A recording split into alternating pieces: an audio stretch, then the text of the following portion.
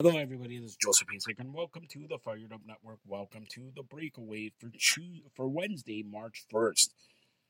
Trade deadline is just days away, but there's not going to be any trades because all of the trades are done before the deadline. Let's get to some trades this morning. Vladislav Gorgiev and Jonas Korpisalo to LA to Columbus. Jonathan Quick, a conditional first-round pick in 2023 and a third-round pick in 2024. If the Kings miss the playoffs this season, the Blue Jackets will receive Los Angeles' second-round pick in 2023 and 24. To Colorado, Lars Eller, Washington, a second-round pick in 2025. To Carolina, Shane Gostisbehere. To Phoenix, a third-round pick in 2026.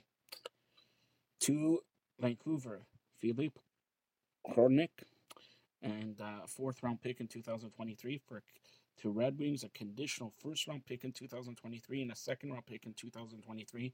The 2023 first-round pick originally belonged to the Islanders and is top 12 protected.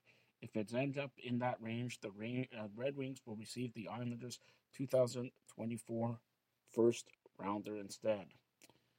To the Kings, Eric Bordolo.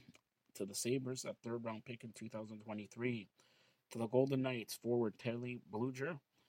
To Pittsburgh, Peter Davalis, and a third round pick in 2024. And now the trade that everybody's been waiting for. To Ottawa, Jakob Chychrun to Arizona. Conditional first-round pick in 2023, conditional second-round pick in 2024, and a second-round pick in 2026. The 2023 first-round pick will become a 2024 first-rounder if it's in the top 5.